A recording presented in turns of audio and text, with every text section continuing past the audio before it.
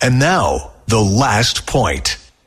Guys, I got to get out of here, but I want to thank Sanji for that very thoughtful question about wearing the masks, and I'll just direct you to the website, nj1015.com/Bill Spadea. You can read my article that says not everyone in New Jersey has to wear a mask, and I give you all the detailed reasons, quoting some of the top medical minds in the world as to why this is a false sense of security. It's the wrong thing to do. It's bad public policy. I believe it's bad health policy as well. That's all I got for you.